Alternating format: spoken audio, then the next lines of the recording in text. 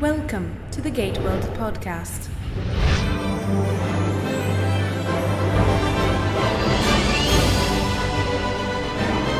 Welcome, everyone, to a very special installment of the GateWorld podcast. This is episode number 142. I'm Darren. I'm David. I'm Diana. And we're delighted to be back. You know, guys, I was looking up our podcast history, and it was almost 1 year to the day that we had our last show. And I'm so glad to have everybody back here. We got the band back together. How appropriate.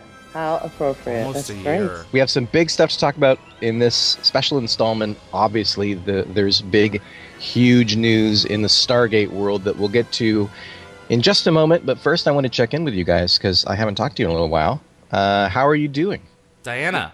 We're doing great. It's great to hear both your voices. All sorts of things going on in the Stargate world. I'm actually working on a short story for an anthology that's going to be coming out called Far Horizons, and working on other projects as well, and now a permanent resident of Texas. Unbelievable. Excellent. What do you think of Texas?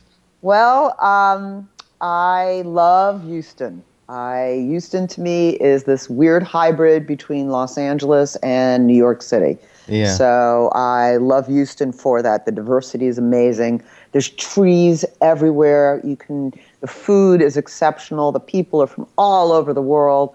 So I love that about it. Absolutely love it. Cool. So. This anthology, I just heard the announcement about this. This is Fandemonium. Yes, is that it right? is. They're it's doing to celebrate, their first Stargate anthology. Yep, it's to celebrate the 10-year anniversary of Fandemonium, which is pretty extraordinary. And Fandemonium is actually going to have a real presence at the Shore Leave convention in August this year. Richard Dean Anderson's going to be there. And we're going to have 4 or 5 of the Fandemonium authors, including Sally Malcolm, the editor, publisher, writer extraordinaire who started the whole thing. So it's going to be fun. Very good. Excellent. David, what's new in your world? I don't know if I had announced that I was a supervisor with eBay the last time that I was on the podcast, but that happened. That happened about 10 months ago. So that's been keeping me busy. I have a team of 14 wonderful people, which is about to grow to a team of 18 wonderful people in the next week or so here. They keep me busy, man. I'm very blessed, but yeah, that's the chief thing that's going on in my professional world. I bought a house last October. Actually got the keys on Halloween. No trick or treaters, thank God. And been spending the last several months just making it a home. So I'm very, very happy. So that's been what's up. Wow, excellent. What about you? I'm trekking along, or gating along, I guess, if you prefer. I'm still living in the Seattle area. I'm getting opportunities to teach more and more, which is incredibly exciting and incredibly fulfilling, having spent so much time in school to finally be out and to be doing what I want to do and doing what I love. I just want to do more of it. I'm trying to get hired somewhere full-time, which would be great. Otherwise, the kids are great. They're the oldest is ending second grade now, and the youngest is about to turn 2. So life is plenty interesting. Wow. The oldest is what, 8? Yeah, 8.5. Boy, oh boy. How's it feel to be back in the States now and really settled in? Oh, I love being home. I love being a little bit more settled. We've been home for almost a year and a half now, and it's... You know, when you live outside this country and come back, it's almost sort of a reverse culture shock. You get to sort of reacclimate yourself to everything that you had sort of left behind for a while. But I'm really happy to be back. Back in time for big Stargate news. Big Stargate news. But you just got back from TimeGateCon, and I want to hear the 1-minute version of it. Okay, well, the 1 minute, we did a nice little, Chad Colvin and I and David joined us through Google Hangout, did a neat little GateWorld, the origins of panel, and we had about 15, 20 people join us, and then a few more filtered in, and it was neat to know so many people that actually listen to the podcast. There was a great presence there this year for Stargate. Paul McGillian was the guest from Stargate Atlantis. Oh, very cool. It's their 10-year anniversary, Stargate Atlantis, which is amazing. The show came on 10 years ago this July. So that was kind of fun. And a great time was held by all. I actually I met a whole bunch of my readers, including an 8-year-old. An 8-year-old kid who is awesome. read the first book and demanded that her parents buy the second book. And I just had my chin on the floor, my mouth agape, going, wow, okay.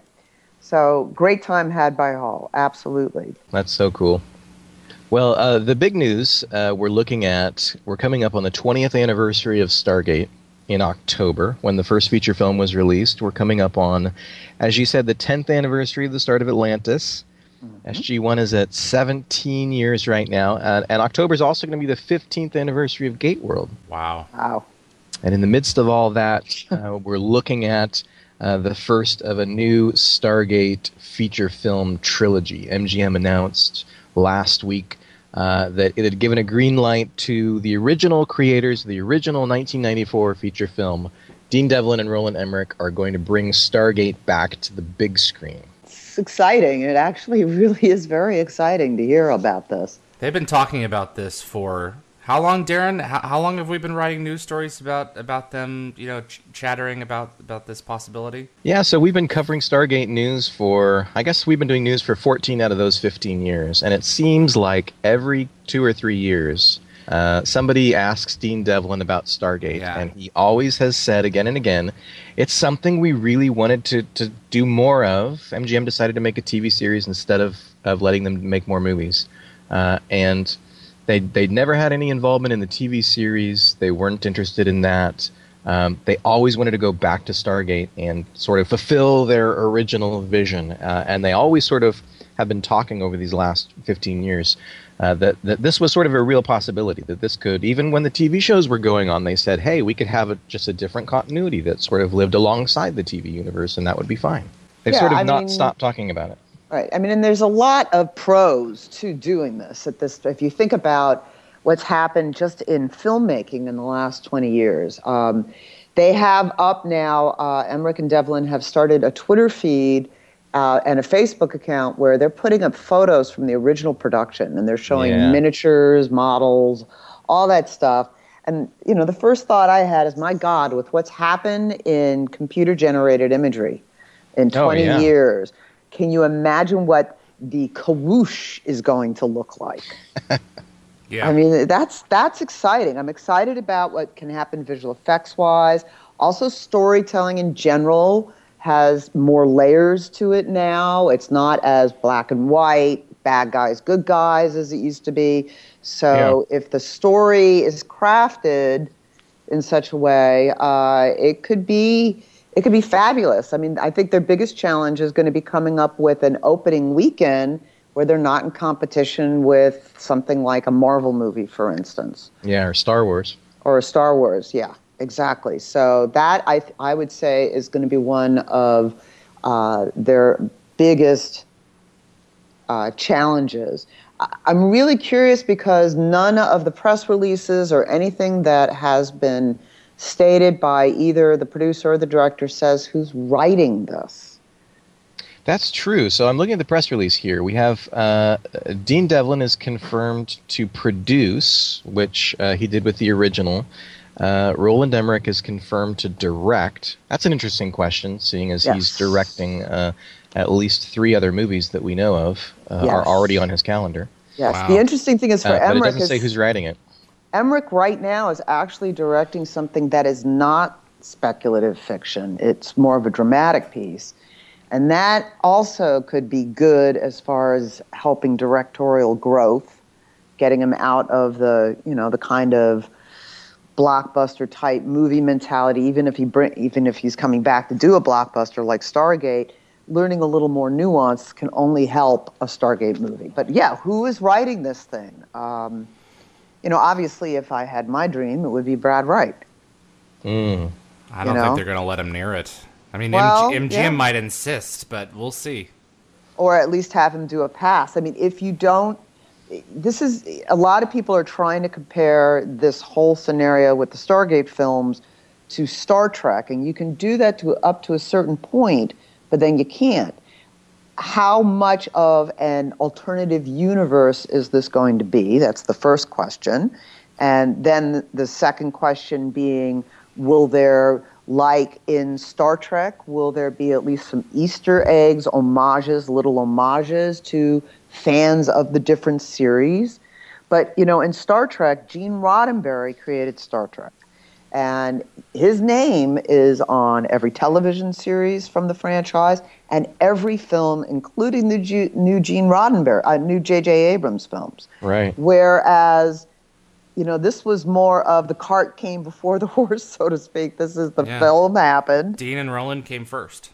That's right. And then Brad Wright and Jonathan Glesner went off in a different direction, taking that basic concept, but they are the ones who created the Goa'uld, the snake in the stomach, the Jaffa, the Tok'ra, the Tolan.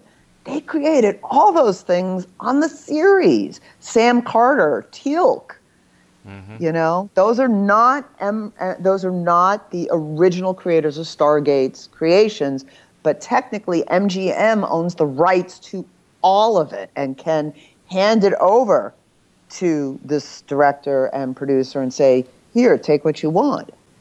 It's going to be interesting to see how they pick and choose. I mean, you've got one standpoint where Dean and Roland can just run amok and create the story that they originally wanted to create.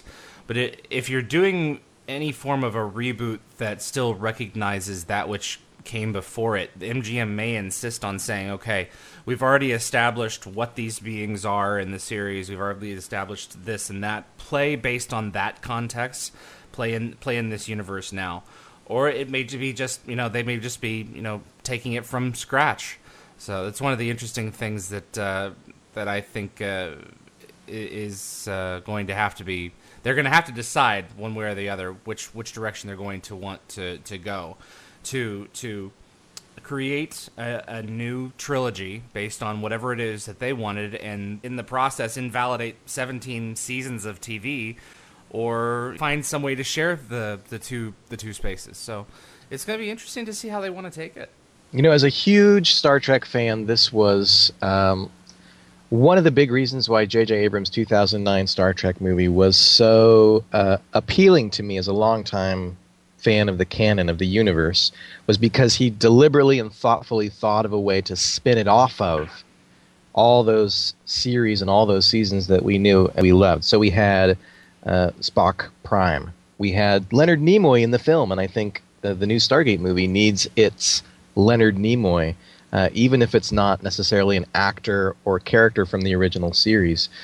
But what Star Trek did so brilliantly, what Abrams managed to do and his writers was, we're rebooting the universe, we're altering the timeline, but this is born out of the time period and the people that we know and love. We're not scrubbing it off of the celluloid.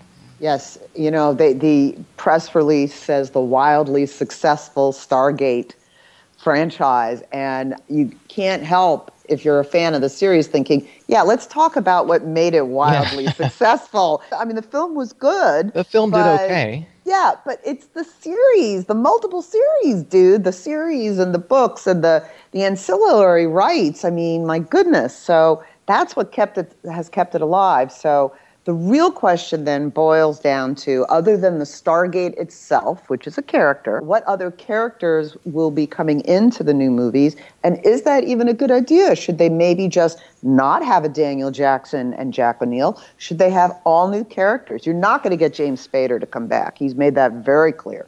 Well, he still does movies. He's at least providing the voice on Age of Ultron, if not actually appearing in it, as the lead villain. I think potentially with a big enough paycheck and a small enough role, they could lure him back. I don't know that it's necessary, though. What I imagine this reboot is new characters, a new team. Maybe Kurt Russell steps in at the beginning to provide some continuity. But I think this is a new group of people 20 years later. General O'Neill? That's a possibility. Kurt Russell is General O'Neill. That could be very interesting. That could be. That could be very, but yeah, I am all for having new characters. I am curious about how are they going to meet the other? Are they going to have other Egyptian foes? How are they going to work their version of what has come to be known as the GateWorld? I think that's the direction that they're going to go. I can't be positive on that. I've known that something was in the works for about 3 months now. I have friends in the prop world. About 3 months ago, they got in touch with me and they said, "Yeah, we just visited this prop manufacturer and they have helmets for Stargate made. They have Egyptian themed helmets." And I said, "That's not for Stargate." And they're like, "Trust us, it's for Stargate." I'm like, "Yeah, whatever." Month went by. 2 months later, come up. Yeah, we went back. The helmets are gone. And oh, by the way, they were for Stargate. I'm like, okay, I'm going to keep my mouth shut on this one. Interesting. Well, I mean, they had the helmets in the film, in the original film, so that doesn't necessarily imply that the Jaffa are going to be incorporated into it. They're not Jaffa, Diana. Yeah, exactly. Exactly. So, yeah, I mean, it's look, at this point, the characters in the series have all moved on to other projects or other things in their lives, and they're not going to be able to be brought back in. Listen, from a continuity sake, you have a problem bringing any character in because, for instance, Alexis Cruz, Skara, who was in the original film and was in SG-1, which was a wonderful piece of continuity. Yes, I know they changed the spelling of his name and Charvet's name, but it was still who it was. Yep. He dies. The character dies at the end of season 6. It's a fabulous death, but he's dead, Jim. You know? Well, if we're in another universe now, have they called it a reboot? Come back. Does the press release say it's a reboot? What does it say? The language that I'm looking at here is a new feature film trilogy that reimagines the 1994 film. It's a reboot. So I don't even if you use the word reboot, I'm not sure what that necessarily means the same thing to everyone. They're not going to redo the same story from the beginning, I would guess. They're not going to have the Stargate discovered in Egypt again.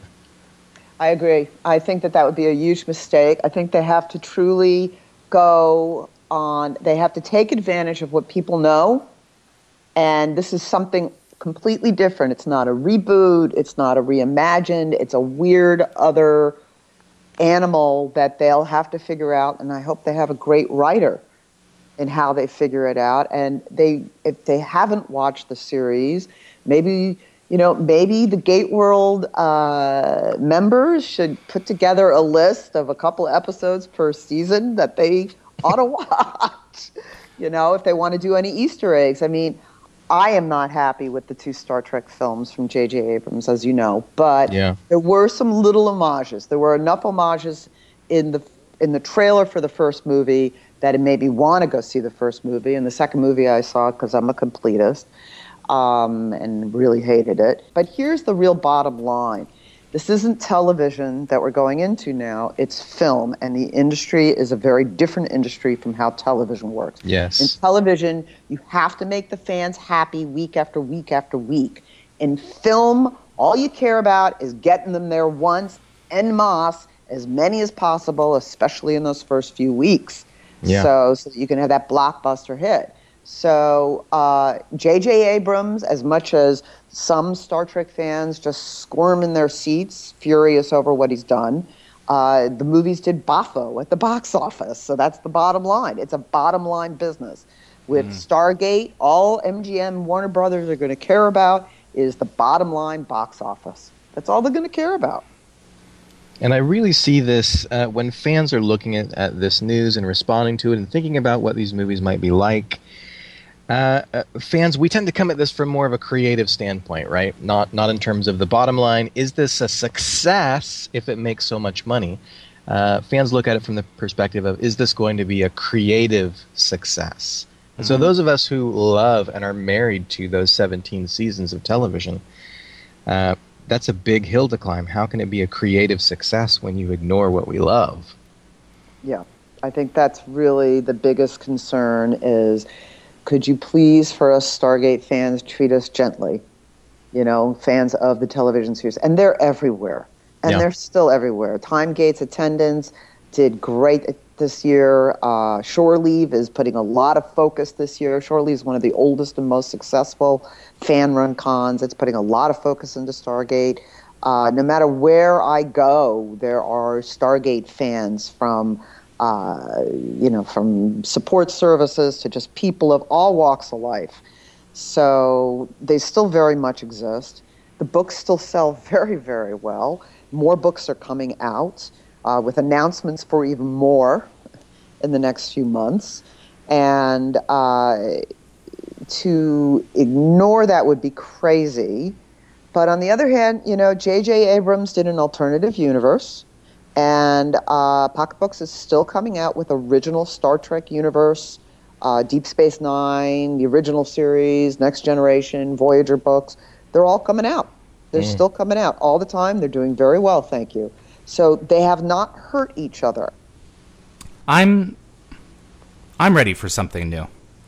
This idea that if the new version of whatever Stargate comes out with next doesn't reference what came before, therefore invalidates what came before, I don't agree with. I have very fond memories of those 17 seasons, and they're not going anywhere. I can pop them in and play them whenever I want. Right. And if Dean and Roland and whoever it is that they decide to write this thing want to do something completely off the wall and different, I am on board for it, and I will relish it, and I will enjoy it, and I find no reason to complain about that because I am a Stargate fan at the core.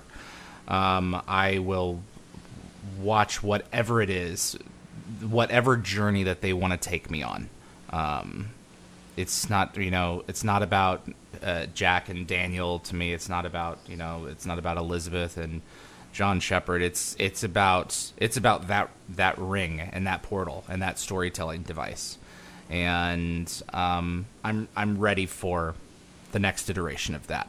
If it has no connective tissue to whatever came before, I'm not going to get upset about that. Well, it will have one, David, and that's the number one character of the entire Megillah, and that's the Stargate. That's what I'm saying. That's exactly what I'm saying. So. Exactly. But that's what fans need to remember is the better thing is to think about what made you become interested in Stargate in the very first place. And that's that sense of wonder of walking through that gate and the fact that our ancient history and mythology might have actually gone down differently than we think it did. Well, I'm not going to pretend that everyone came on board for the same reason. Man, a lot of people came on board for Richard Dean Anderson, and when he was gone, they left. But I mean, if you really want to get down to it, I think that really propels most of us in terms of what it. I'll never forget reading on GateWorld one time, when Stargate Universe came out. Oh, there's no hot guys on the show. I'm not watching. Like, okay, all right, whatever. Oh, that's funny. I'm sorry. That's really funny. There are different kinds of Stargate fans. If we've learned anything else, running this podcast and doing this website and interacting with fandom over the last 15 years, there are 1,000,001 different kinds of Stargate fans who love different things about the shows, love the shows in different degrees. And some people have come out already in the last few days and said, if these movies don't have XYZ, it's not Stargate for me. And I'm not necessarily interested. Or if I'm going to see it, it's going to be as some other thing. Its existence is, here's a new sci-fi movie by Emmerich and Devlin. Yeah. As long as it doesn't have the White House blowing up, I'm okay. Well, no, they got to make that. In fact, that movie has to be made first, the second Independence Day movie, before the Stargate movie. Yeah. So Stargate, the movie, we won't see it at the earliest until 2017. Even that soon? I thought ID Forever was coming out in 2017. Well, it could be. Independence Day 2 is scheduled for July of 2016.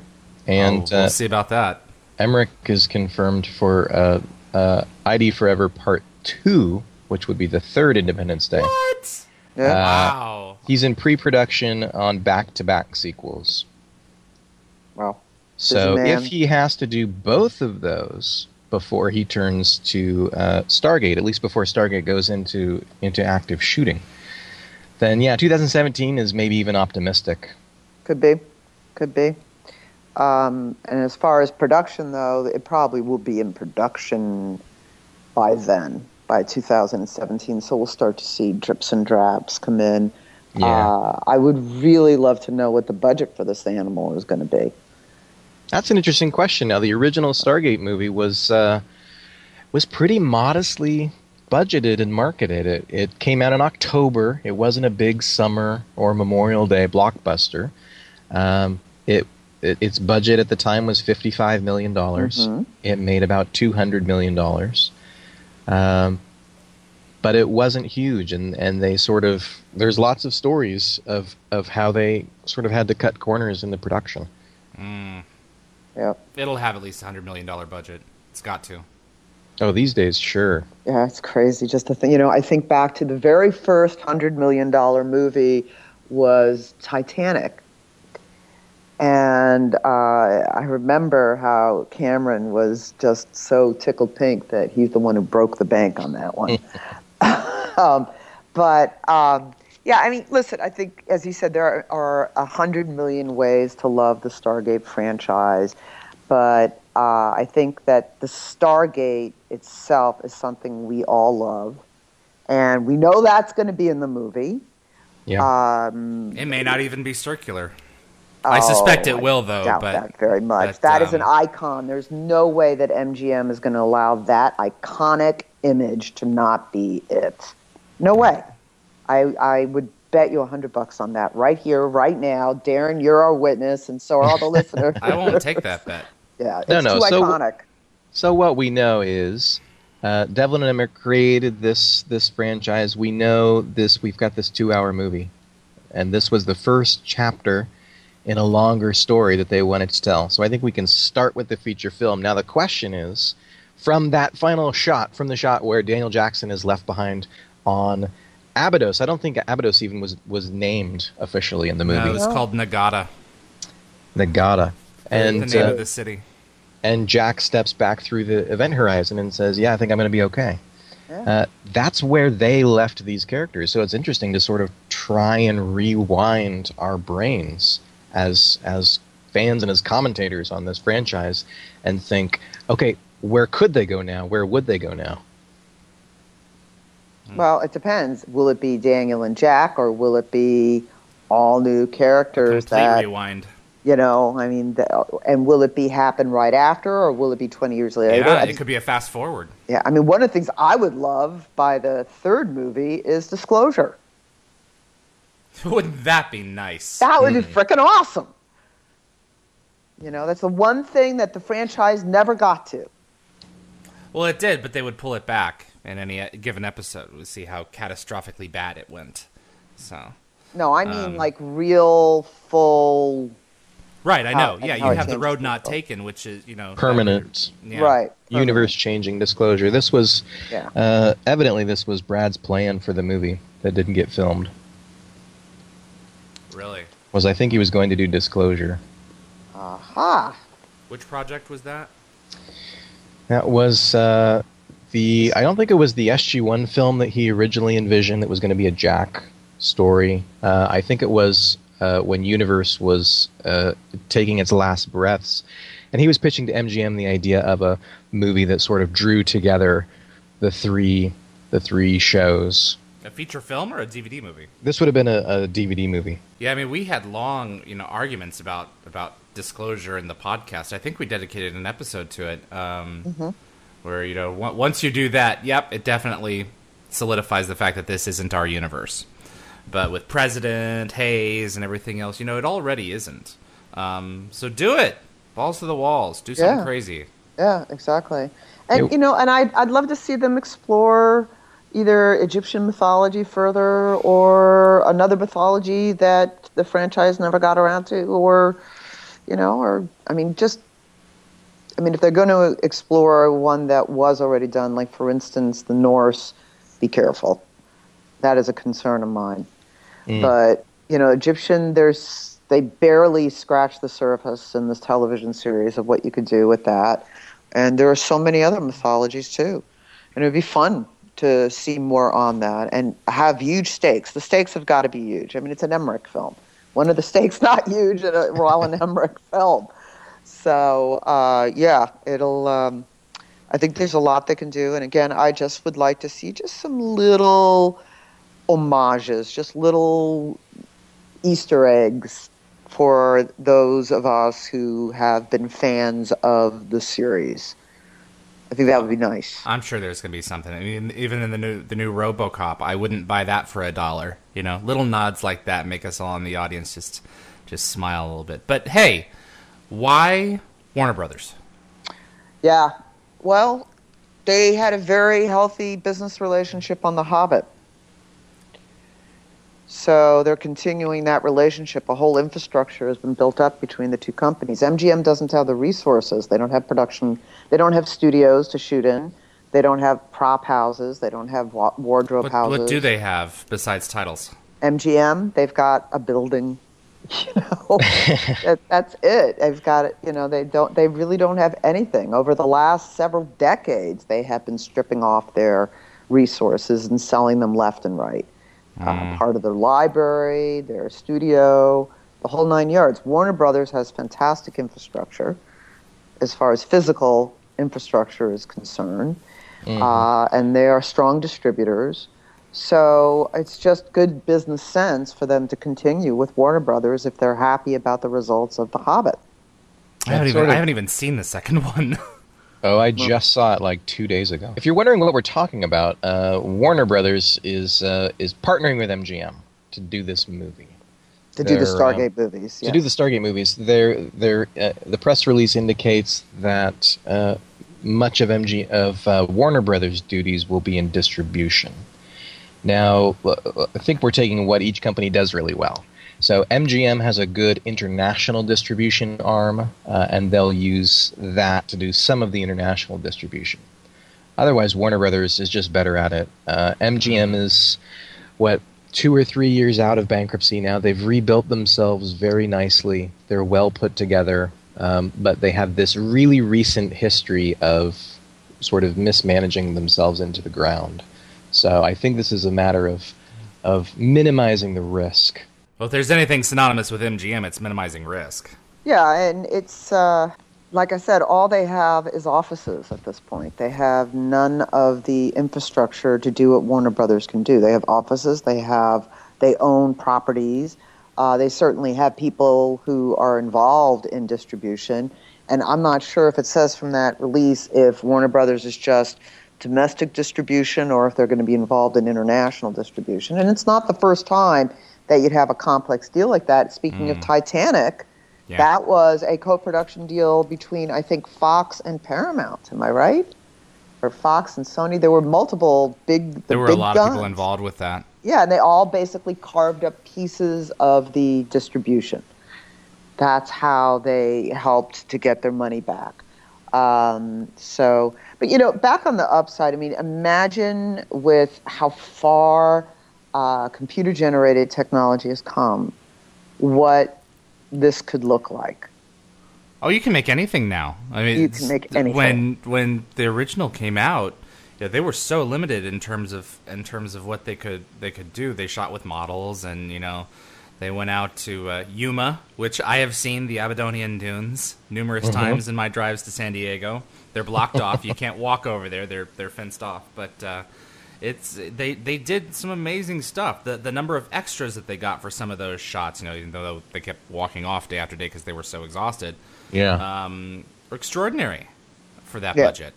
Yeah, and also science itself, physics has, especially like just in the last 6 months with some of the things that have been ascertained in regards to quantum physics and the Big Bang and particles and whatnot, if they can utilize that in how the Kawoosh works and how it looks, the potential is enormous.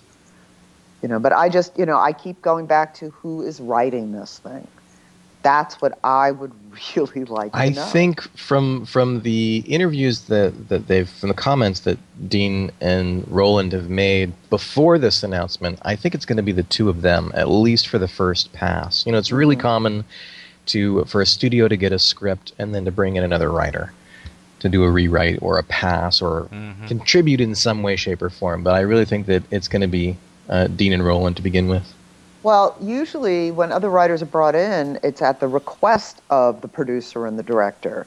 If the producer and the director are writing it, you may not have that that kind of objective step back a half a step and really look at it. And that's a concern. I'll be very frank. That is a definite concern. It's good to have that objectivity. Concern. Yeah, so, we'll see. I'm curious as to the characters. I think is my number one curiosity right now. That and the writers. Now, you're right, though. I just looked on IMDb, by the way, and it does have Dean Devlin and Roland Emmerich as the writers, but that could be supposition. That could be guessing. It is, it's guessing at this point. It's not in the press release. Let me read you something else that the press release does say, and I want to get your both of your take on this. Here's a quote from Jonathan Glickman, president of Motion Picture Group for MGM. He says, "For us at MGM, there was no version of us further developing the Stargate franchise without Roland and Dean at the creative helm. This is their baby, and we cannot wait to bring their re-energized universe to the legions of fans around the world." Well, crush Brad Wright's heart and put it in a box somewhere. Oh my gosh.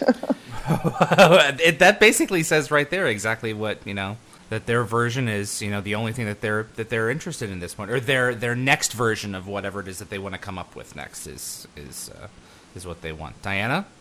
Well, I'm trying to look up and see if MGM is actually producing any other television series right now. Oh, they sure are. They are? What are they producing? They're doing the Vikings for the History Channel. They're doing, and there's a few other scripted dramas, I think, on the slate. Yeah, and they do some reality stuff as well. I'm looking, and they're doing Fargo. I wasn't aware they were involved in Fargo. That's very interesting. Yeah. So, well, listen, science fiction and television has not been doing very well for a few years, as you know.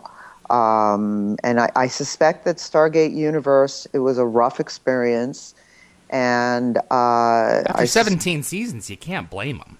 No. But television, science fiction, what science fiction television is there right now? Defiance is not doing great. Okay? I forgot that's on. I left sci-fi in the dust. Still being on the air is doing pretty well at this point. Right. So from a business perspective, they have this property. They know it's wildly successful, to quote them. Okay?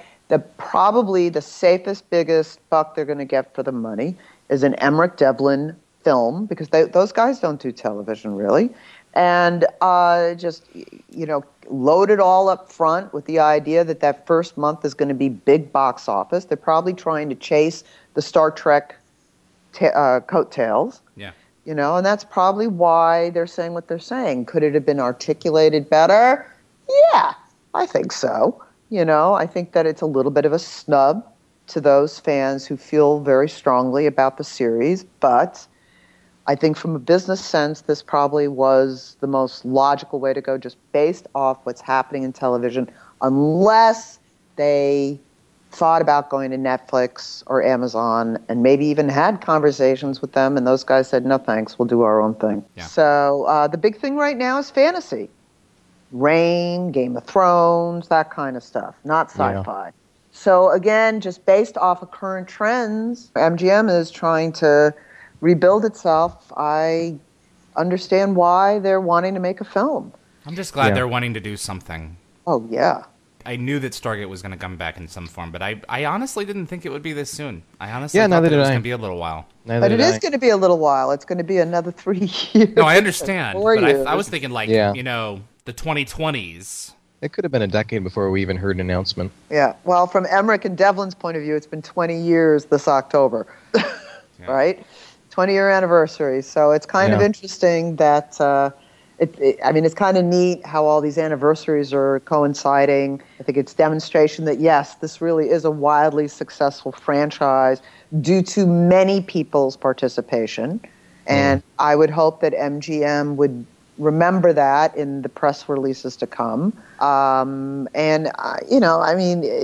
Gosh, I hope that Emmerich and Devlin really pull the roof off. Just pull it off and go crazy. Yeah, it's wildly successful. The press release sort of talks out two sides of its mouth. It says, on the one hand, this is their universe, this is their version, this is re-energized, and then they talk about how it's engaged fans for 2 decades, and it has this huge worldwide fan base. And let's give credit where credit is due. That huge worldwide fan base is in large measure due to the efforts of people like Brad Wright and Jonathan Glasner and Robert Cooper and Joe Malozzi and Paul Mully and Richard Dean Anderson. There's one other anniversary that really deserves mention, which is we just in the last week or two crossed the 3-year mark since the end of Stargate Universe. Oh, wow.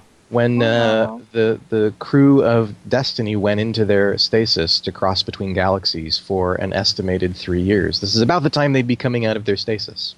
So, let's get the show back on the air. Yeah, SGU fans say, well, this is the perfect time. We have a literal 3-year gap. This is the perfect time to do something else. Make us an SGU movie. Yes, and it's interesting because if you look at like IO9 and GateWorld and all the websites that have Deadline and all the websites that have posted the press release about the film, you have a lot of people expressing concern because of SG1 and SGA, but you have a lot of people on there, more than you might think, who are saying, let's get back to the Destiny, please. Let's wake everybody up. Mm-hmm. I got news for you, Diana. Destiny's gone. I have pieces of it in my house. Oh, no. Yeah, well, I mean, I thought, that was a classic example of Brad Wright's ability to heighten my sense of wonder, because I still constantly think about where are they, where were they going. I can't go there. I can't go there in my head. I'm so butthurt over the cancellation. I still, even after 3 years, I can't go to that place. I think But you're going to go to that place anyway. Well, I'm rationalizing why is all I'm doing. I think it's on hold in my mind because I'm still praying that one day Brad will tell us what he was going to do with it, and then I can put it to rest in my mind. Because my feelings, it's so ironic, are in suspended animation like the crew is. Because it was such a... I couldn't believe it at the time. That I can't believe that they're canceling the thing. And I was so energized by that show. Mm-hmm. So really, Darren, did you really want to bring that up? Well, but maybe there's another podcast in there. Yeah, but the point being is that the fans, there's so many different things the fans love. And that whether it's SG1, SGA, or SGU. Right. And, Emmerich and Devlin have a huge mission. And it's going to be fascinating to see where it goes. Yeah, it'll be really interesting to see how this plays out, because, of course, at GateWorld we'll be reporting all along the way on all the little bits and pieces and casting news and dates and images that we can get our hands on. We'll just watch all that unfold over the course of the next 3 or 4 years. Looking forward to it. It's going to be an interesting what I've been doing is, in addition to trying to figure out how Eli could have survived, I've been trying to put myself in MGM's headspace. Because remember, I think a lot of fans don't think about the fact that the people who are there now in that building, running the show and calling the shots, are almost to the person not the same people who were there when SGU was on and even when SGU was canceled. There was massive turnover with the bankruptcy, especially the higher-ups, the people who were making the decisions to do we do a Stargate TV show, do we do a Stargate movie? Those are different people, and so I think by and large they're just making these decisions by the numbers. The TV shows seemed to peter out. Fans left or fans shifted to DVR and downloads. And so if you're going to re-energize this franchise, it makes sense to me that MGM would decide, okay, let's go big budget feature film. We need to make a big splash in order to re-energize this property. Mm-hmm. Yep. Take it off in a new direction. Go back to the original creators of the original concept, So, yeah, I would agree. It's just good business. But, you know, that doesn't mean that they don't care for the franchise. I will tell you from the point person at MGN that we deal with on the books, you know, they don't remember everything. There are times I have to copy and paste parts of transcripts. Thank you, GateWorld. Into emails to demonstrate why this would happen this way because this happened this way in an episode. But they are careful and they do care about the characters a great deal.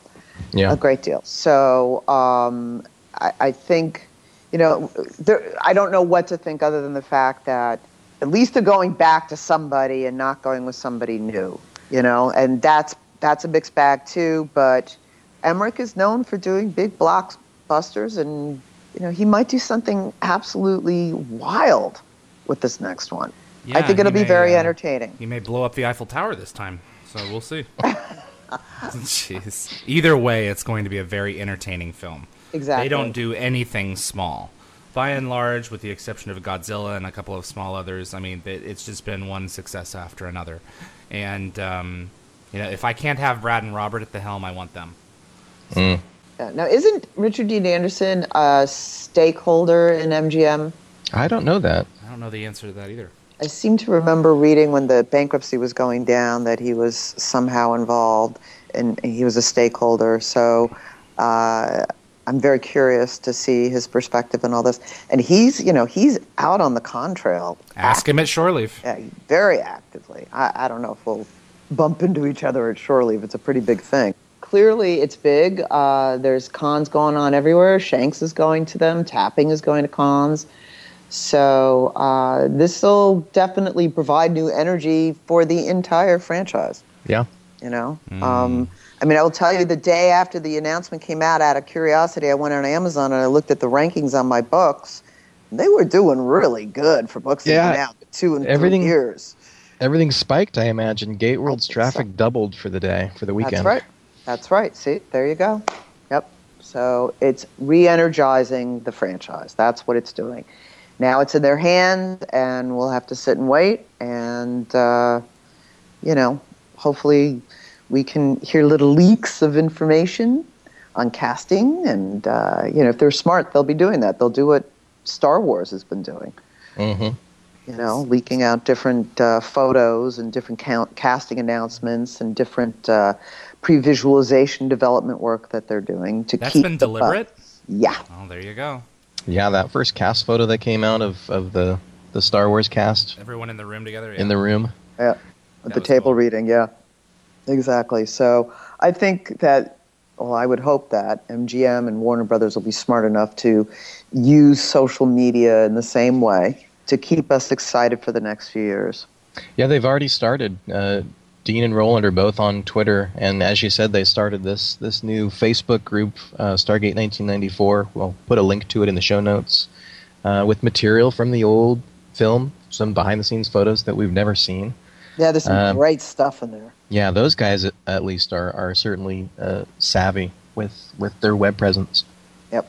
So the response I see is the last thing I want to share with you guys before we wrap up. The response that I saw on Twitter the day of and the day after the announcement was there was a bit of optimism. Some of it was, I'd say, probably predominantly negative.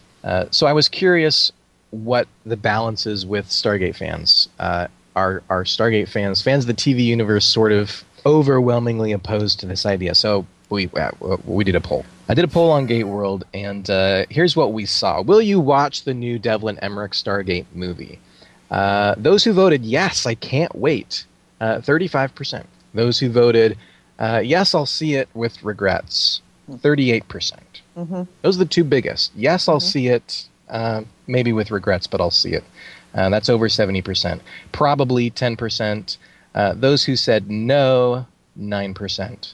And 8% are undecided. What do you guys think of the way that this is going to be received by longtime Stargate fans? This is also, you know, in this poll came out in the heat of the moment. You know, when you have 3 years to digest this, I, you know, when I was originally hearing about the J.J. Abrams Star Trek, despite the fact that Lost is my favorite television series, said, I'm not interested in the new Star Trek that came out.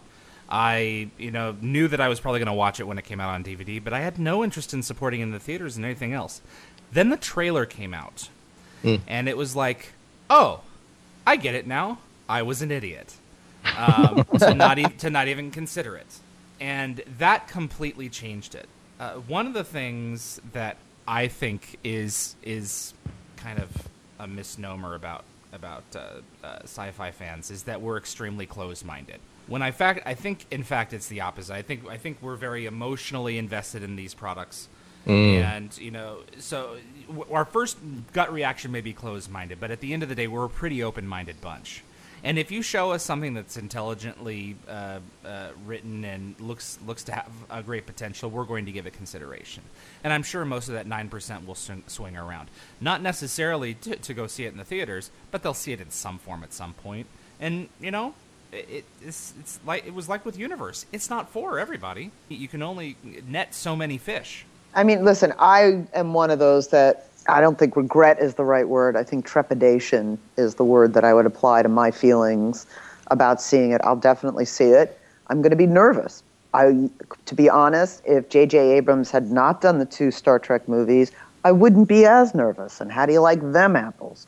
I didn't like the Star Trek movies, but this is not a Star Trek podcast.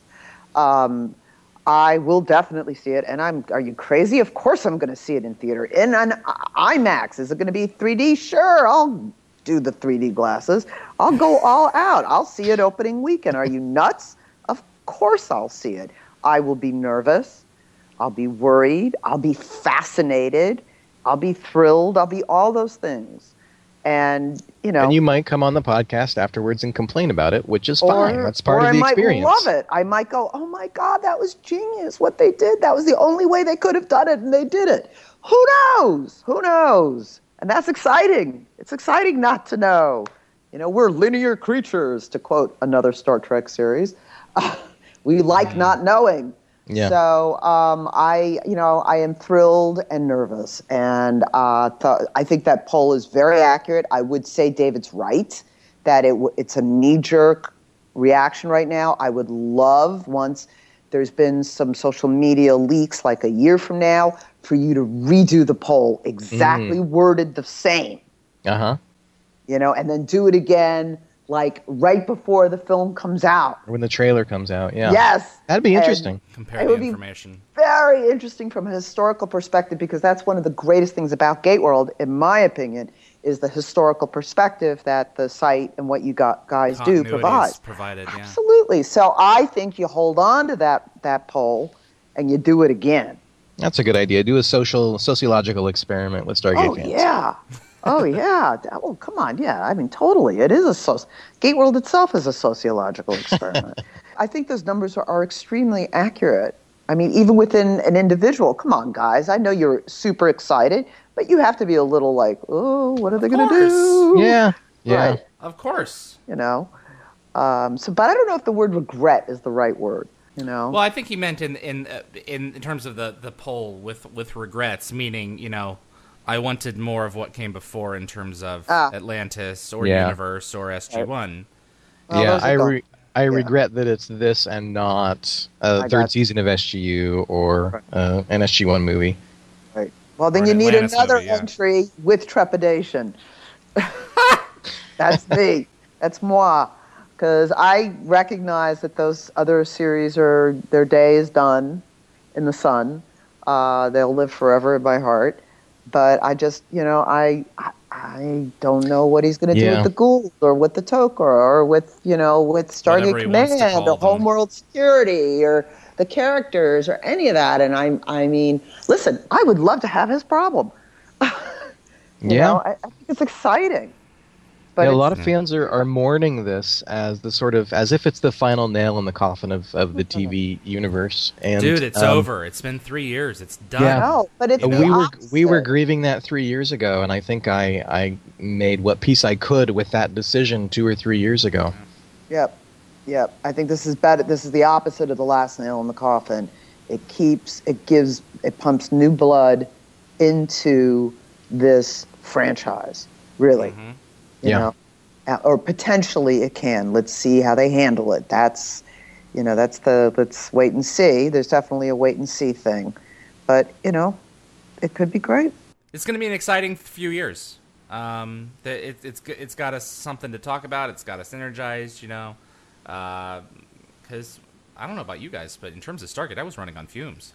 Well, it's funny you say that because I've been recently rewatching some of the episodes because, for the short story and possible preparation of another project for Fandemonium, and I'm not running on fumes still. I'm sitting down and going, oh yeah. It's been a couple of years since I've watched it, so it's kind of fun to do it. But they're old productions. It's old storytelling techniques. It's old costumes. It's all old everything, and it looks it. So, like I said, it's going to be cool to see modern production techniques and modern storytelling techniques and modern acting techniques applied to the franchise. Yeah. Now, Stargate is not Star Trek, but we're all Star Trek fans, so I'm going to ask you this. When J.J. Abrams' movies were announced and were coming out, I think a lot of us old-time Trekkers thought, okay, this could be really cool. Star Trek belongs on television. And I think we've talked about this on this podcast before. Star Trek belongs on television, so if these films are sufficiently successful, then eventually they could help to bring about a new Star Trek television series, whether it's set in the old universe or this new universe or something else. Stargate is not the same thing because it started with a feature film. It started with Devlin Emmerich's feature film. Do you think that that's a possibility? That the new Stargate trilogy could result in a new Stargate TV series? Unless the market really changes, I think MGM will have very little interest. Unfortunately, the television model itself is changing so severely right now. We are in a second golden age, a platinum age of TV storytelling in regards to dramatic series, but science fiction is not doing well, as I said. So I think that, at the minimum, a new TV series is 7 or 8 years away.